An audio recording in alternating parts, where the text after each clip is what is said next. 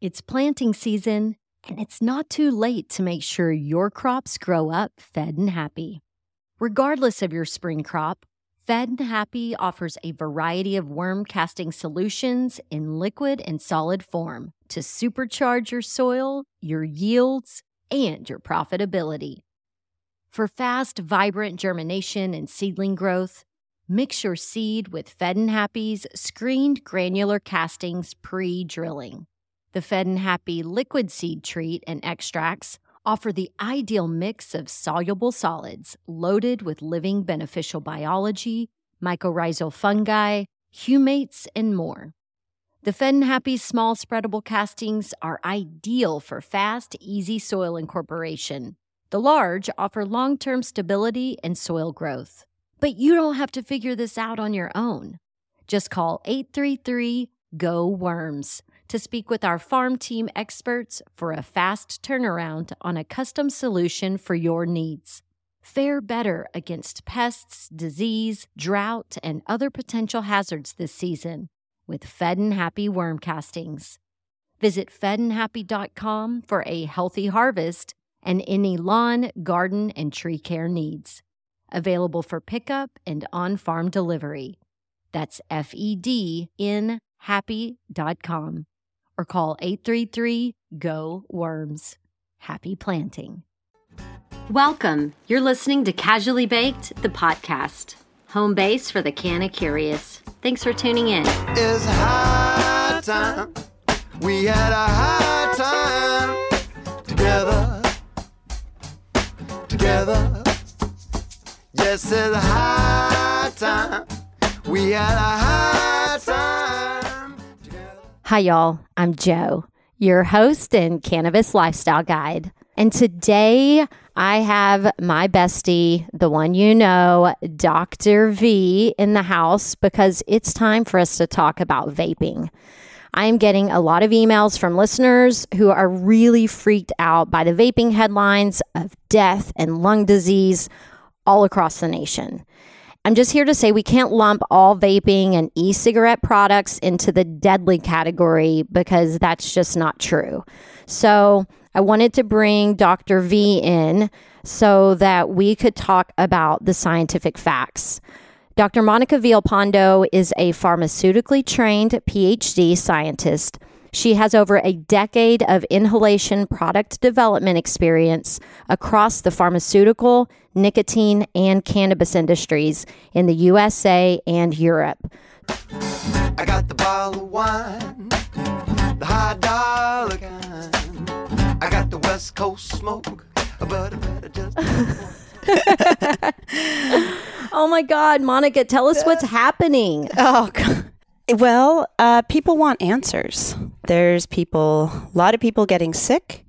There are people dying, and we need answers. People are scared, especially considering the cannabis industry where vaping is on the rise. Well, vaping in general, even in nicotine as well.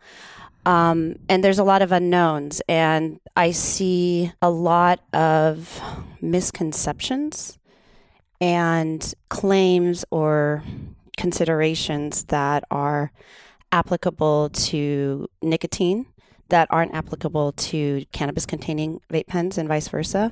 And of course, we all try to make it easy, like it's just one thing. And so they're lumping a lot of things into one pile. And you're saying all of these things have to be treated very differently. Yeah, there's just so much going on. Just the action of vaping. Just to take it a step back and kind of put my inhalation product development journey into context. So, as you mentioned, I'm pharmaceutically trained. So I worked 4 years for a dry powder inhalation company on formulation characterization. And that's where I really was like, the lungs are so vulnerable. The studies that we had to do to demonstrate safety and efficacy are so critical, say, with vaping versus an oral route, because with vaping, there's no defense mechanism, very little.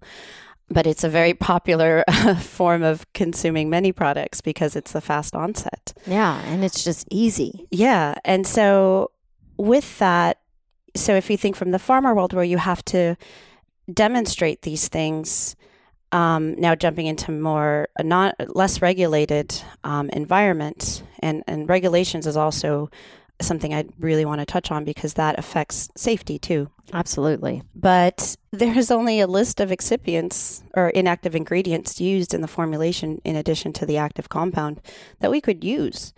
And then I somewhat arrogantly went into the nicotine world like, oh, how difficult can this be?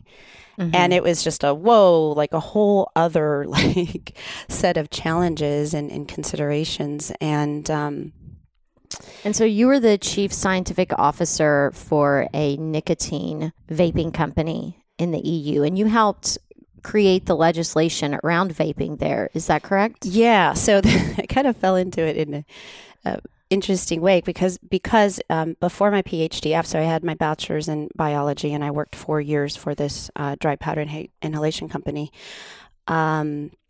So to get a really strong experience there. And then I did some graduate school work at the University of Arizona, and I worked on a metered dose inhaler. For my PhD, then I transitioned more into oral drug delivery and formulation technologies to improve water solubility. But then after my PhD, I was at Janssen, which is the pharmaceutical division of Johnson & Johnson. And I was reintroduced into an inhalation project because of my previous background. I transitioned over to Manchester for personal reasons, and I had difficulty finding a pharmaceutical job. And money was getting tight, and so I said, okay, let's think outside of the box. And a recruiter said, would you be interested in e-cigarettes? And I was like, no, I want nothing to do with this. I will think I would fail as a scientist. Exactly. And the more I was like, okay, let's see what this is about. I'm curious what I don't know about. So I was like, okay, let's see what this industry is, what's going on. And this was 2014. Where the Tobacco Products Directive had just come out saying these are the regulations for this new technology known as e-cigarettes. It was a specific article under a wider range of tobacco products considerations. So I jumped in from a very regulated environment to an unregulated environment. And there's a lot of crazy cowboys in there in that field at the time, and trying to understand the hardware, the e-liquid formulation, how the formulation works, the interplay between the hardware and the formulation. And then you have to consider things like lung compatibility, so the toxicology of that, in addition to the emissions testing. So there's a whole slew of additional considerations. Yeah, in places where things can fuck up. Yeah, exactly. So part of the setting of these is going by what we know and implementing best practices. So I think Europe did it very well in the sense that it is now a lot more regulated. Now I'm talking about e-cigarettes, just to clarify for the audience, because they did take the initiative to implement it. Now the FDA has done that through the PMTA, but it's a lot more complex and a lot less user-friendly. They'll just kind of say, this is what we want you to do, but they won't necessarily tell you how to do it. So to put it in context, so the TPD is about 50 pages, and you have one article, Article 20, that talks about e-cigarettes.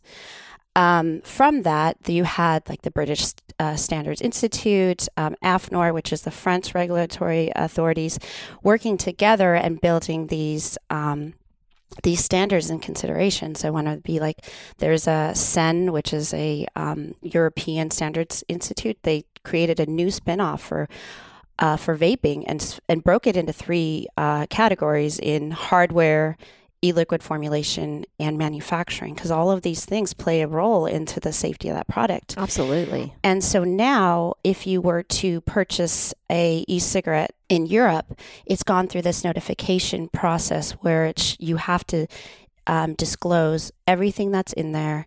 You have to show research around inhalation toxicity. There are things that are flagged that are a big no-no, and levels that you have to stay under. So this is all demonstrating that. Now, during my transition into cannabis, I leveraged my experience in e-cigarettes, of course. Yeah. But part of as I was building my business, I still worked in e-cigs, and I was helping companies in the US sell in Europe. And so a lot of these harmful things they're not known to them. Again, people don't know what they don't know. And I think, the U.S. was a little bit later to put in these proposed regulations. So you're saying that the stuff that you guys are already doing in the EU, when you started consulting for these U.S. brands, they were still putting all this shit in there that they had no idea that was toxic and they shouldn't be Correct. using. And a lot of them still do. Obviously. Because no one tells them they don't need to. And Yeah. one of the big misconceptions or headliners. One of the headlines? Yeah, one of the headlines that I see related to THC, just keep it cannabis because this affects CBD and all other cannabinoids, but is that, popcorn lung, and that's from a compound known as diacetyl. And that gives a really great buttery, custardy, flavory notes. That issue is applicable to more so to nicotine containing e-liquids and not cannabis, where we're not really putting flavoring agents in there. So we should be looking at these problems completely differently, but at the same time, there's a lot that we can take from what's already been done to make these products safer and streamline this process. And Right. And because we know how sensitive the lungs are and how inflammation can affect our immune system or whatever, like knowing those things, it would make sense that they would be flagging as much shit as possible, trying to narrow this down. Like, it seems crazy to me. Yeah, well, it's also hard to predict. So a lot of these ingredients, we mainly just have oral data on them. Again, inhalation is another beast. But So, yeah, because that was one of the things I wanted you to explain is how these ingredients, now after they're heated, how they transform into something else. So can you explain how that all works? Yeah, and that's what makes it such a a challenging product to develop if you really want to understand what's going on. Because in one aspect, it's, okay, so you have this e-liquid formulation or, THC containing products. I keep saying THC. Because really, that's what the issue is right now. They're blaming the illegal. They're blaming vape juice and they're blaming the street THC vapes. And actually, they're not even saying street; they're just saying THC vapes. Yeah. And so that's another red flag that's been waved through my email from people saying, like, "Hey, can you let them know that, like, the stuff that they're buying in my dispensary is not the same thing?" Yeah. Yeah, I'm saying just all I'm hearing is THC, but I think this is a problem that affects all cannabis-containing vape pens or considerations that we should address, and we can jump into some of the specific ingredients that, mainly vitamin E acetate, but there's other considerations there and things and research that's ongoing and some interesting findings, but. So that walking through that process of, like, you put the vape juice in your device, you heat it up. Yeah. And then what's happening to all that stuff? Absolutely. So first you have to think about, how is this e-liquid manufactured, formulated? Is it in a clean room? Is it in a warehouse where there's some particulates? What are the cleaning procedures between equipment that they're using? So that's getting more and more mature. So that's starting very in the kind of the basics. But if you consider, okay, there's the hardware e-liquid or cannabis liquid compatibility consideration. So wicking, temperature effects, airflow, all of these things influence the safety of these formulations. So that it doesn't just necessarily stop there. It goes into, okay, now you have a number of ingredients in here. What are potential chemical interactions that can occur? Because also by virtue of heating the formulation, you're speeding the onset of these things to happen. Well, and that's the other piece, that I just want people to understand is just how when your THCA, when you heat it, it burns, it turns to THC, which is what's intoxicating. This molecule has literally shapeshifted into something else. So if you've got vegetable glycerin or propylene glycol or this vitamin E acetate, then surely this same shit is happening to those things. Exactly. So because there's a lot going on, and the industry also doesn't have the sophistication for all the characterization techniques to really dig down deeply to fully assess. Maybe some groups that are doing it, I'm not aware of any right now. But I believe that probably given these recent reports, people are on it. But in addition to that, there's also the biological interactions too. What excipients you use, the solubility, the compatibility with the surfactants in your lung is another consideration. And then finally, after you've inhaled, then there's the exhale. So what are you exhaling? How much does that affect the people around you? So all of these things are important considerations. And I think where people in the cannabis industry are really missing the mark is the biological aspect of it. I see so many people say, we don't use diluents. That's great. But if you are using a diluent, most of the times I see... And a diluent being to dilute the... Yeah, sorry. Okay. So because the cannabis extract is... Just little old me over here just trying to figure it out. No, because it's so viscous. Okay. And then you'll have problems wicking it into there's a ceramic coil now, but back in the day we started out with cotton wicks, which were based off the e-cigarette design, but these are completely different physical chemical behavior. But it just took China a little bit longer to catch up to the cannabis requirements and technology for obvious reasons. But China's its own fucking problem too in this thing. I mean, you have regardless if it's a nicotine containing e-cigarette pen or a cannabis, it all comes from Shenzhen, China, essentially. So yeah. So again, this is a perfect example where the cannabis industry can learn a lot. And so from the nicotine industry. And so we've collaborated with companies like the Blink Group.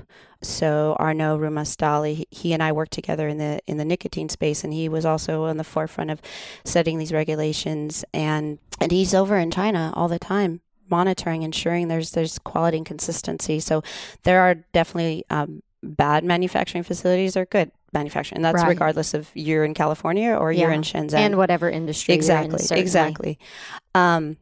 Where I get really frustrated is the fact that people will say, manufacturers say, oh, it's all natural. We are no PG, no VG, this and that, and no PEG, no diluents. I'm like, okay, I get that. But we use MCT, medium chain triglyceride, which is, it's a lipophilic material. It's compound. We shouldn't be putting triglycerides in our lungs anyway. So I've told companies to not include it, and they don't listen. It continues to get sold. So I said it to enough companies that just ignored it. I said, okay, well, I need to start generating more data, because this is like, no one's going to just listen to little old me. I know. I'm like, this little pixie with curls in her hair, she doesn't know what she's talking about.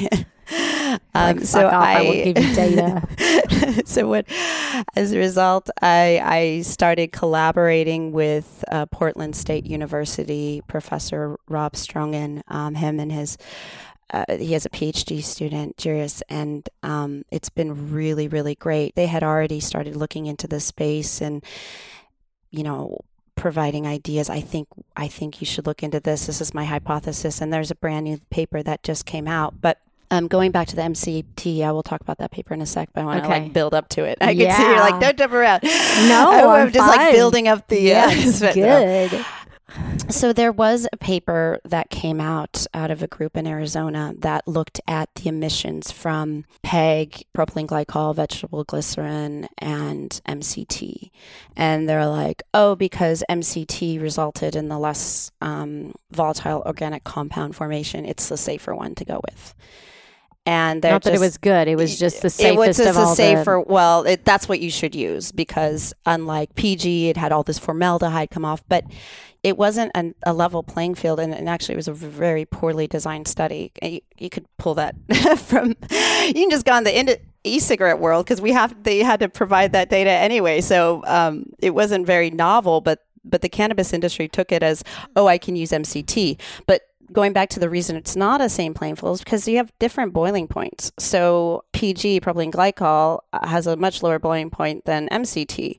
So if you take them up to the same temperature, you're going to have more volatiles out of something that's going to degrade at a lower temperature. So that was their basis of it being safer, but by no means did they consider like what it could do to your lungs. So while we're seeing now with vitamin E acetate, there's a lot of, these reports are now popping up. Different excipients can also have different impacts on this toxicity, and it might not be as profound as vitamin E acetate, but over time, this is something you should consider. I'm going to parallel it with yoga. When I'm giving instructions and you're misaligned, you do it once, 10 times, it's fine, but you continue doing it over years. That's when the serious damage occurs, and it happens so slowly you don't even realize. So it was really based off more the overuse of MCT in vape pens. MCT, just to clarify the audience, is perfectly safe for ingestion in your tinctures, and your morning coffee and all that stuff that everybody's it's wonderful, been doing. That bulletproof diet. Just because you can eat it doesn't mean you can heat it up and vape it. That's just one of those things. And I still continuously get pushback.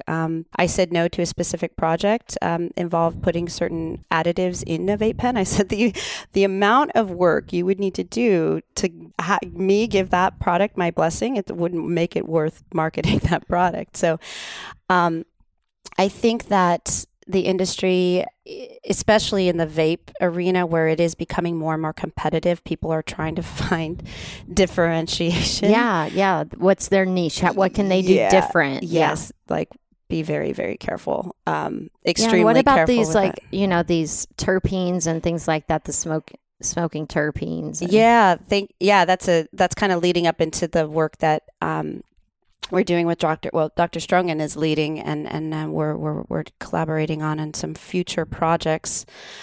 While terpenes are present in the cannabis plant, they're at a certain concentration. Yeah, a very low concentration. So one of the things that I had hypothesized was the concentration of terpenes that people are putting in these vape pens is way too high. So the industry is motivated to put such a high concentration in there, for flavoring agents, but also they're thinning agents. So instead of using MCT to dilute and improve the viscosity of the cannabis extract, you could add terpenes to have that same effect. And then you say it's all cannabis derived or all from the plant. So, but you have to be careful there. And if you go too high, and I've been fortunate to look at and see, from the research of inhalation toxicologists saying like this specific terpene should stay below these levels, and they're different. So then compound it with a terpene blend, and things get a little bit more hazy and confounded, especially if you think you take one terpene with a boiling point of 80 degrees Celsius and another one with like 180 degrees Celsius. You can imagine there'll be some other considerations involved there from a safety standpoint. So, when I always think about smoking a vape pen, because it's not my favorite, I mean, it makes me cough every single time. It's like it burns, it's spicy in the back of our throat, and and they're like, oh, it's the terpenes, and I'm like, yeah, certainly it's the terpenes. However, every single time I'm belted over, like coughing, I'm like, something's not exactly right, because cannabis doesn't do that to me. Flower doesn't do that. Yeah, agreed. Having looked at the hood under both types of products, I'm more likely to pick up a nicotine-containing e-cigarette in Europe than I am a legal cannabis-containing vape pen in California. That's pretty big words. And I smoke. I love flower. Mm-hmm. I enjoy flower. I enjoy my products that I've worked on too, and I enjoy cannabis, but unless I've looked under the hood and I've kind of seen what this company has done, I've seen more things that I find shocking than I would say, okay, yes, I would do this. So how is someone, because, clearly we're in a buyer beware market. So, someone who has been just reliant on the vape pen and that's what they like. That's what they've got kids. They don't want the smell of the flower or whatever. And so what do you tell people like that? Yeah, no, it's a good question because it's hard to trace the practices of the manufacturers, or from a consumer standpoint, they might not want to disclose too much. But so what a consumer should look for one, let's start with the hardware. Let's look at, is this going to be a pod that you're going to add to an existing hardware like a PAX? Well, in that case, then you would want to look more into the pod itself. But given, or your other standard 510 cartridges, the screw-on, you'll want to look out for a number of things. Is it diluted in something? Are the terpenes derived from cannabis or from food grade? And to know if it's diluted in something, what are those ingredients that you're reading on that? They should, ideally, it should be cannabis extract and cannabis derived terpenes. And that's it. Yeah. I mean, I think food is also fine as well.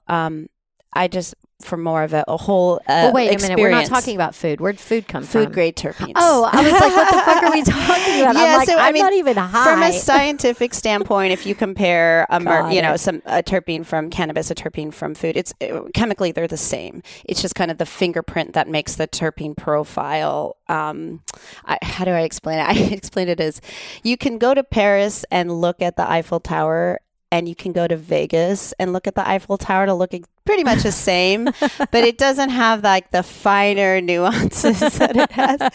That's how I try to explain it. I think that's a great explanation. Because sometimes when you're trying to mimic the terpene profiles from the cannabis plant, you're limited based on the analytical techniques that were used to identify that terpene profile. So you lose some of the finer details in it. So that's where the the comparison goes into. So, but going back to it, it's very hard. I understand the frustrations and the fear of the consumer. Was there a certain style of pod or the battery that seems to be better than the others, or that is not showing up with crazy testing? Yeah, I mean, so what I would look for is what kind of coil are they using? Is it a cotton wick? Is it a ceramic coil? Because that's going to influence the efficiency of your product. Is anybody using cotton wick anymore? Yeah, they are. Yeah. Okay. Yeah. I'll tell you after the show. So that's one. But hardware is, we're getting some pretty cool devices coming out. So when I consider my time and the papers that were being published when investigating nicotine containing products, there were clinical studies showing differences in absorption of nicotine, the exact same nicotine formulation, but it was dependent on the hardware. So that's another reason that device formulation compatibility is incredibly important. Well, and then that also helps me understand more why there are so many different devices popping up on the market right now. Absolute Extracts is partnering with on that DART device. That I think it's great. And then Hanu Stone's got their thing. And so, yeah, I keep wondering, like, okay, why are people creating more shit? But I guess if it's, they're working with their particular oil, just trying to create that best experience and make themselves stand out from everybody else. Exactly. Yep. The other thing I think is critical to look at is the material used that's in contact with the cannabis extract. So I mentioned the coils, but also, are you using plastic? Are you using glass? These terpenes, they can interact with the plastics and result in extractables and leachables. And in some of the cases, you could see I've seen products where the plastic is cloudy, and that's like, yikes. Yeah, it's terrifying. Yeah, it's like back in the 80s when we'd like heat up cheese dip in a bowl. You pull it out and there's like the actual plastic is melted in the cheese dip and you're just like, you know what? Fuck it. Your dad's really going to hate all the F-bombs in this show. Oh, I've been cursing like a sailor lately. It's been an intense week. I just think, as long as I'm putting good content on either side of it and making a delicious sandwich out of the F-bombs, I mean, it's worth it. But another thing that's really important to me, and I think it should be important to consumers as well, is packaging. So I mentioned materials, but then secondary packaging, or how the product is being displayed and marketed. Again, these products come in either glass or plastic, and 99% of the time they're clear. So cannabis and terpenes they're prone to they'll degrade due to exposure to UV, to light, Air, oxygen. Yeah, exactly. So that and the clouds of smoke that billow out of actually, my space. You can have water ingress occur too if you're living in a humid environment. So these are things that you can consider. So more about like if they're just displaying it there clear, you have no idea how this what this product is now compared to what they sold it originally with. So for example, the label may not match what you're actually not anymore. So inhaling. imagine that I am a vape manufacturer and I want to make it an alert formulation. You're awake in the morning in the mood, and I put it in, let's say, okay, I put it in glass, but I put the external packaging in just plastic, and it's out there, it's on the shelves. But when I first just sold it, it's here's my C of A. This is what it meets. And then as you go a few months later, you might be dealing with some CBN and your formulation doesn't work like as an awake formulation. So these are things that matter, and that I really want people to start thinking about. But of course, thank you for you, Joe, and educating, because there's a lot to learn in this space. Even just within this topic, there's so many things that we can discuss, and avenues and misconceptions. Yeah, totally. So when you walk in and you're shopping, the fact that you can even see the cartridge to see which one, the color of it or whatever, that's already bad news because it's exposed to the elements, so to speak. You have to think about the source and who you're buying from. Like, how much do they really understand and appreciate the plant if they're going to like downstream and manufacture it in such a manner? Yeah. Yes, I appreciate that. I appreciate that perspective. Well, so let's talk about then someone who isn't as fortunate as we are to go into a dispensary and they still have a drug dealer. So, I know people who have drug dealers who those people make trips to Colorado. They're bringing back product that looks to me like it's quality product that was made by responsible people with a certificate of analysis. I mean, this shit looks like the real deal. Now, in Canada, the stuff that is legal, it looks like medicine. So you can easily tell the difference between stuff that is legal and that's been, labeled safe versus the gray market. Here, we can't really fucking tell because I don't know if that stuff was actually approved or whatever. And so now I'm just like fearful for all of my friends who love vaping so much and they don't really have a way of knowing what it is they've got. I think the most important thing is understanding what's in that formulation. So if companies... But we're not talking about companies now. We're talking about the fucking South where you're getting it from a drug dealer. Well, like what? I mean, unfortunately, that's the risk that you're taking, and I wish I had better. Well, no, I mean that's important, but that's okay. Tips. That's the reality. That's the truth. I think I would study what reputable brands are doing, and asking a lot of questions and looking for the ingredients list and because a lot of times I can kind of get a sense by looking at a product, getting Yeah. a sense and maybe even trying it. But Do you knowing know- what's being done right, so you can better identify something that's done wrong. I'll tell you what I do. You tell me, Joe. And I'm not condoning other people do this, but I would certainly look up an old friend or a family member that lives in a legal state and plan myself a fucking road trip. Or, I'm just not willing to take that risk. So I would make a road trip, go on a trip, go to a dispensary where you can get something that is at least good and you can follow Dr. V's buying tips, but then get 3 or 4 of them, take them out of the packaging, put them in your backpack and head home. And then that you've got enough to last you for a while that is good, and you can at least chill the fuck out with some peace of mind instead of, the thing that's supposed to ease my anxiety is now going to give me anxiety because I think it might kill me. Like, what the fuck is that about? That's stupid. So, don't like go buy a dozen and, get popped for like fucking intent to sell. Just like be reasonable. Yeah. Don't be, what's the word? Stingy? Well, also, if you're coughing like crazy, that's Well, your that's body like- telling you something too. Well, and I only use a vape pen when I'm traveling. Me too. Just And to I only make use myself it do from it. like a few brands. Yeah.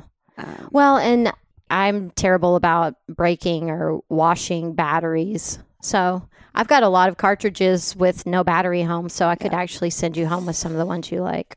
Okay. So well, one thing we should mention is that like this has gotten to be such a big deal that, Trump recently announced that he was going to move to ban most e-cigarettes. I think probably anything that was like flavored. Is that right? Yeah.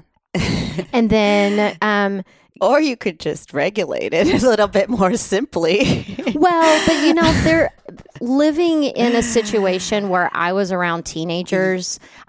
I really kind of appreciate the fact of like, you know what, let's just fucking cut this back to where it was. Understood. It's a very controversial topic. I watched kids go nuts No, before my eyes. Yeah, no, it is a pity. Han Lick, who invented the first e-cigarette, did it as a safer alternative because his dad died of smoking. And so the basis of my experience is in the UK. Mhm. And there it was very much pushed as a tool to help quit smoking, and you could do that by decreasing the nicotine concentrations.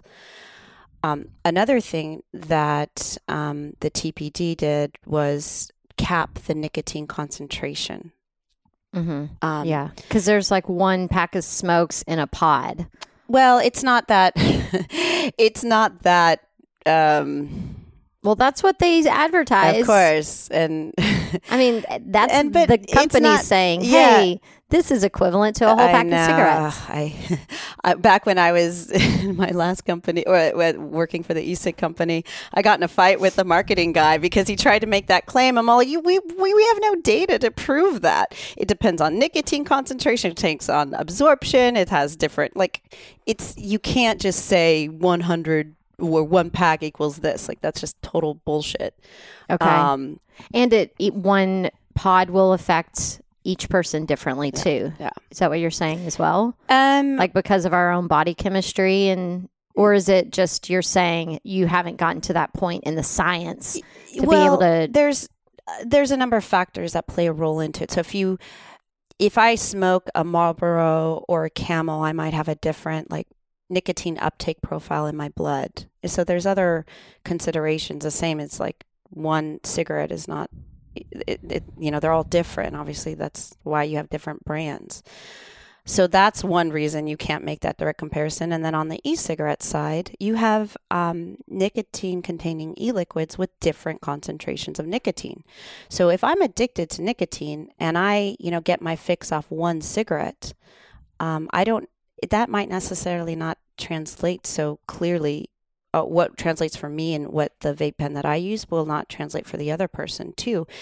And just the way that you smoke a cigarette versus you would consume A vape pen. e-cigarette. Yeah, you just Exactly. take a couple of puffs. It's a self-titration versus you go outside, it's 2-minute thing, you get a bigger like spike up in nicotine, and then you get a faster crash, which is what makes it so addictive. Versus with e-cigarettes, it's been very successful, and I hear a lot of people, not adults, who quit smoking as a result of switching to e-cigarettes. My mom did. Yeah, and so there's and within that world you have different cultures. So you can have the cloud chasers. These people just like making these big clouds, and They are obnoxious. yeah, yeah. But They're the ones that are using the vape juice. yeah, they just like, and it doesn't even have nicotine. It have very, very low nicotine in there. They care more about those plume. Exactly. Those formulations have high glycerin in there because that forms that bigger plume. Versus, or you could go the people who start at a 20 milligrams per milliliter and go down to whatever to 0. And so in Europe, that nicotine concentration is capped, and in the U.S., it's not. So there's a pragmatic way to implement regulations. Over-regulating is also not a good thing either. And so I think this whole like banning it all right without kind of understanding and pulling the problem from its root is what I don't disagree with. So yes, there's a lot that we don't know.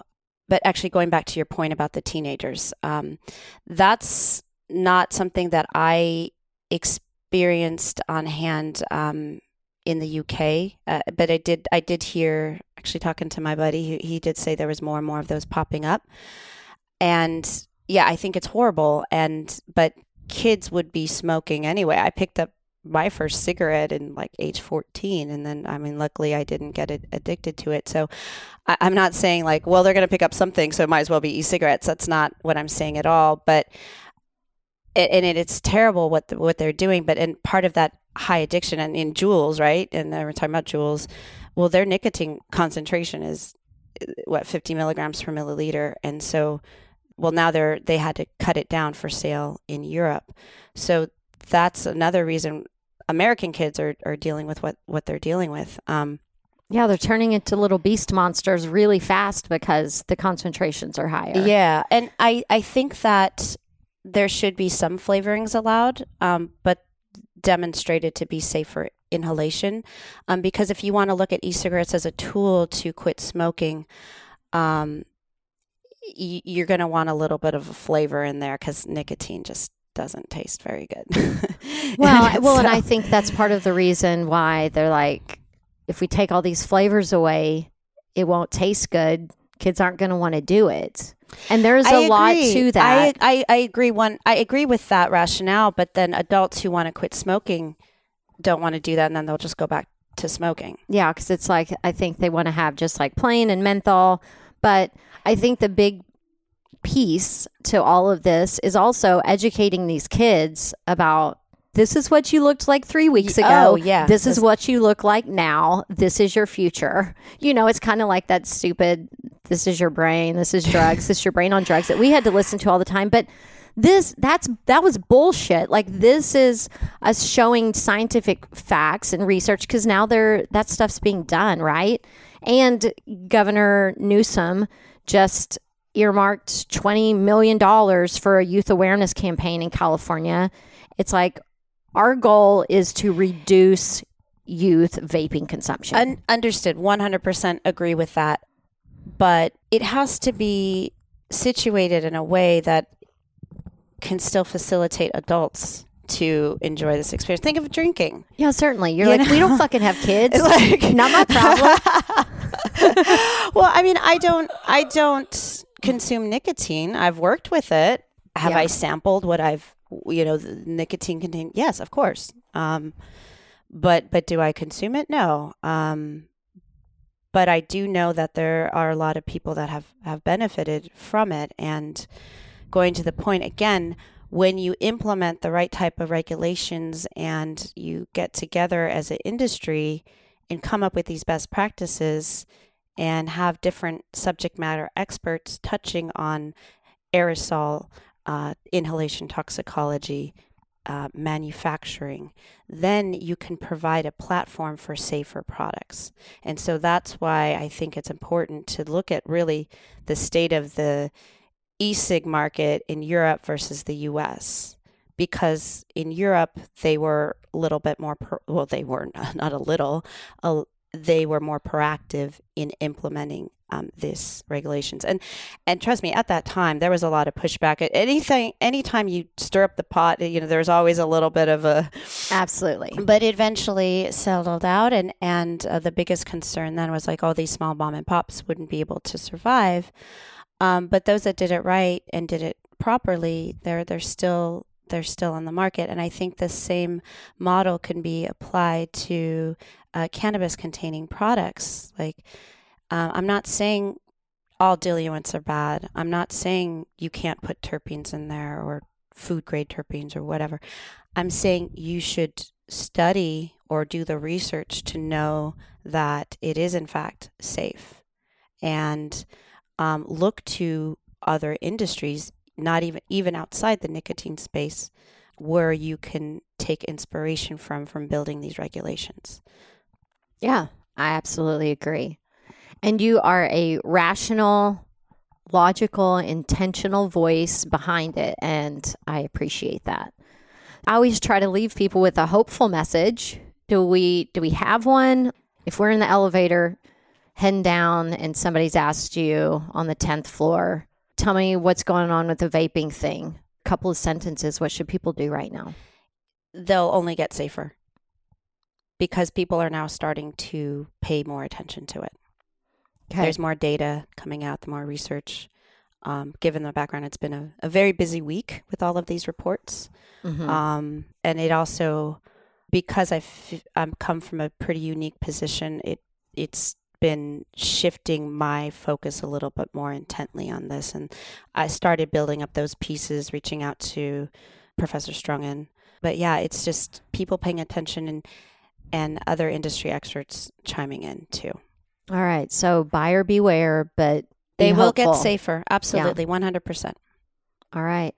Well, thank you for sharing your voice. I appreciate you always and forever. I appreciate you too. All right. Now let's get casually baked. I'm not so sure our conversation made you feel better about the vaping scare. But like Dr. V said, it's only going to get safer from here. In the meantime, it's up to you to be a savvy consumer. Dan in New Jersey wrote to me, "Hi, Joe. I love your podcast, but I've been freaked out over these vaping illnesses and was hoping you could talk about what you know about it. Vaping has been a godsend for someone like me whose situation depends on discretion. But now it will apparently kill me. So I threw out all of my carts because I live in New Jersey and they were all purchased illegally. I'm crushed not just for me, but for everyone else who found vaping THC to be the perfect way to live their lives free of the judgment of those who wouldn't understand it anyway.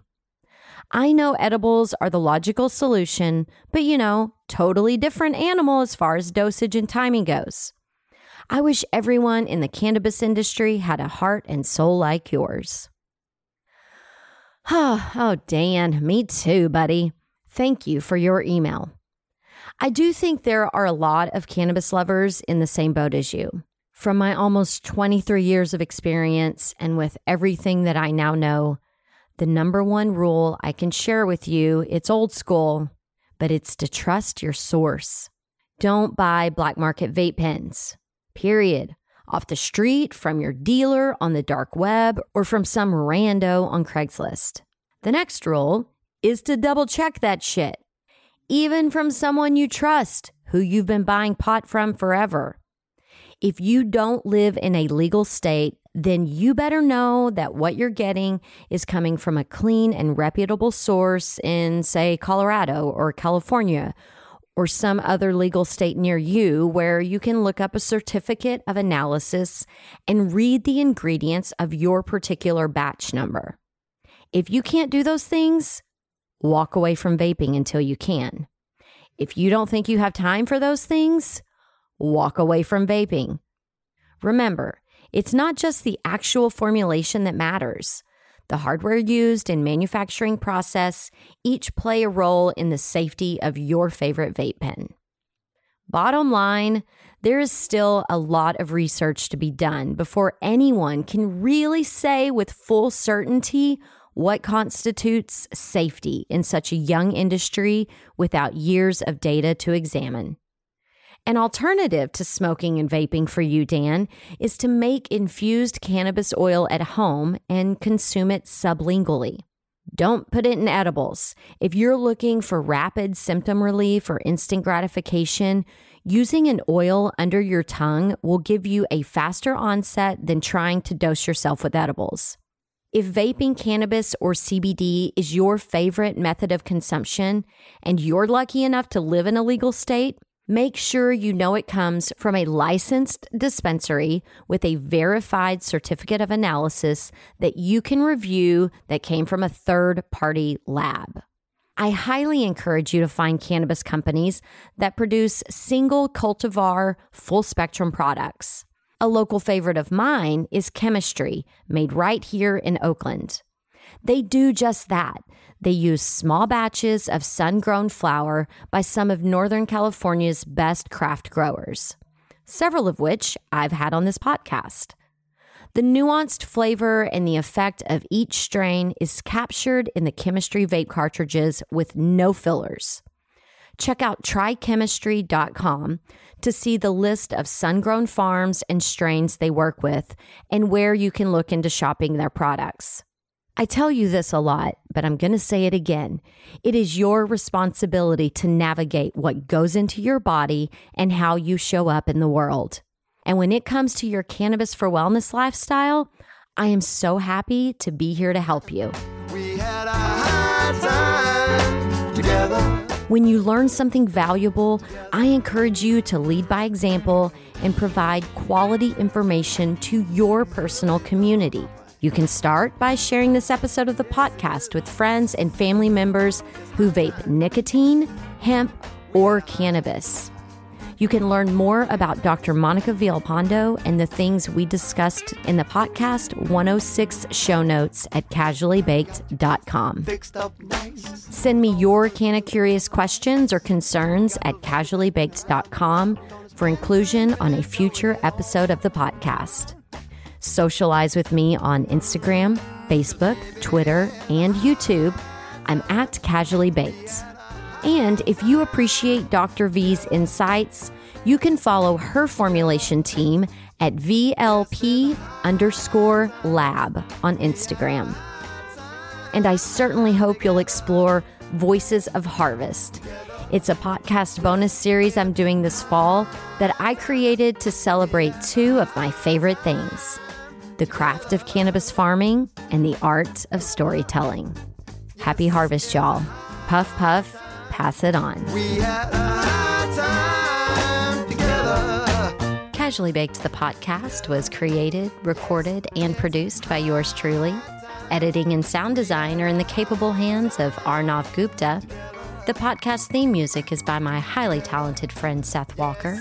If you aren't familiar with Seth's music, you can find High Time on his album Gotta Get Back wherever you're buying your music these days. I know he didn't create High Time for me, but it sure as shit sounds like he did, right? I hope you'll tune in next time. Thanks for hanging out.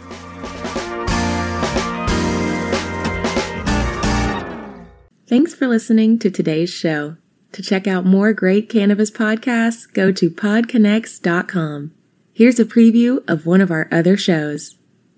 Hey there, my name is Leah Babrudi, and I'm the founder and host of Canna Chicks podcast, where I discuss cannabis, psychedelics, and other natural medicines.